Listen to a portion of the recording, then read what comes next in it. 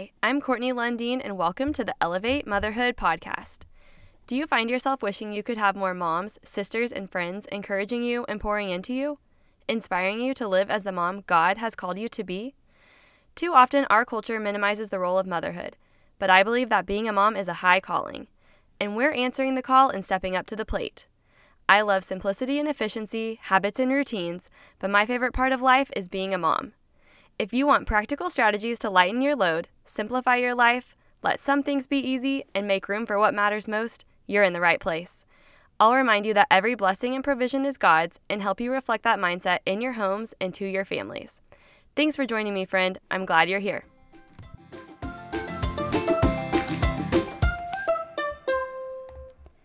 Hey everyone, welcome back to the Elevate Motherhood podcast. This is my first bonus episode, and I hope it is helpful to you. Sometimes my husband makes the comment, "How in the world did you just tidy up our house so quickly?"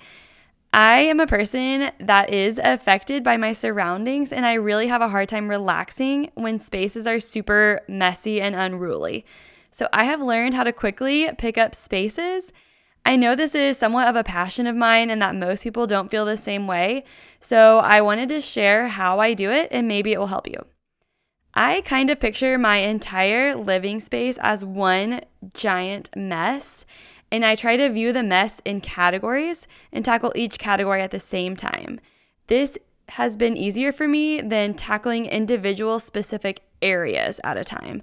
I zoom out, picture it as one big mess, and I do the whole thing at once, broken into categories. I feel like I'm walking in 5 big circles through the space, one category at a time. So the first category or circle for me is always trash. I literally circle through the whole space and grab up anything that is trash, and it goes straight to the trash can. I will walk through the living, dining, kitchen, whole area and grab all the trash. It makes a huge difference. Those of you that don't have toddlers and you're listening to this are probably thinking, how do you end up with a house full of trash? And I still wonder the same thing myself, honestly, but it just happens regularly. So once all the trash is out, it feels so much better instantly. Then I move to the next circle or category, which is laundry. Any dirty socks, jackets, dish towels, beach towels, anything that needs to go to the laundry room goes straight to the laundry room. As I'm walking through the whole house, gathering laundry-related items, take it straight to the laundry room. Next, I want to introduce you guys to the concept of a temporary holding space.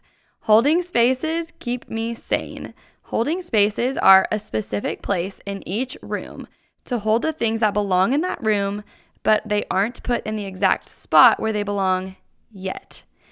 These things are not creating a mess. They aren't lost. They aren't technically out of place at that time. They are in a holding space, which is where they belong temporarily. Most of the bedrooms in our family, in our house, have a holding space on one corner on the top of the dresser. The whole room can be clean and tidy, yet there can be a stack of things in that holding spot. And that's okay. That holding spot is temporary. It ideally is emptied every day. I usually empty out the holding spot in each of my kids' bedrooms as we are getting ready for bed each night. I actually think it is good that that holding spot is in a space that is visible. So on top of the dresser, in my opinion, is actually better than putting it in a drawer. Because you know, and I know, if we put something in a drawer and walk away, we're not going to come back to empty that drawer. But if their holding spot is visible enough, we won't forget and we will empty that holding spot as soon as possible. So maybe first I'll do a master bedroom sweep through the whole house. Anything that I see that goes in the master bedroom gets picked up from the kitchen, living, dining room areas. I will sweep through the space, fill up my arms, and take it all to that holding spot in my bedroom. I don't throw it on the bed because to me that would feel messy, but the holding spot is perfect. Then each kid's room gets a sweep through the main space. Every little bow or shoe or anything that goes to my daughter's room, I'm scanning the entire living space, gathering everything that goes to her room, putting it in my hands, and then I take it to the holding spot in her room. Same for my son's stuff. It all gets picked up from the living area in one fell swoop, and I put it in the holding spot in his room. Then I will circle through the living space with toys. Anything that needs to go in the playroom gets picked up from the entire living space, and I'll throw it into the playroom. Honestly, it'd be great if the playroom had a holding spot, but usually I just toss it into the playroom because our playroom is kind of in the back of the house, and it doesn't really bother me if that area is a mess. So I sort of have this same concept of holding spaces for laundry, which I will go into more in depth on a future episode. But I don't put every little thing in the exact right spot where the clothing items belong as part of my laundry chore. Part of my laundry chore is to get things to the right room and into that holding spot. But then later, when I'm getting the kids ready for bed or when I have some time to myself, I'll turn on a podcast, I'll go clear out each holding spot for that room. But this makes me feel like I'm getting that laundry chore done quickly, and I know where things are quickly, even if they're not in their exact home at that time. The last thing I do to tidy my home quickly is to straighten the pillows, push in the chairs, or whatever I need to do to finish making that space look tidy. Maybe at that time I will sweep off the countertops or vacuum or whatever. But the tidying process is done before the cleaning process is done. Usually I care more about the tidying and making the house feel at peace. So maybe some of you are thinking I should make my kids do this. And yes, as they get older, I do include them more in the home tidying process and teach them to be responsible and put things away. Part of that is setting up your home with enough organization that the kids know where everything goes. If it doesn't have a home, they don't know where to put it. So yes, as they grow, their responsibilities are ever growing too. But this episode is about how to quickly tidy your home. And just like anything with toddlers, cleaning with toddlers isn't exactly quick. It is necessary, and it is good to teach them where things go. But that's more part of our daily rhythms and the daily habits of our household, not necessarily in the middle of a quick tidy like this episode. You know what I mean? Maybe the kids could do the part of, hey, everything that is a toy, take it to the playroom. Let's do it before this song is over.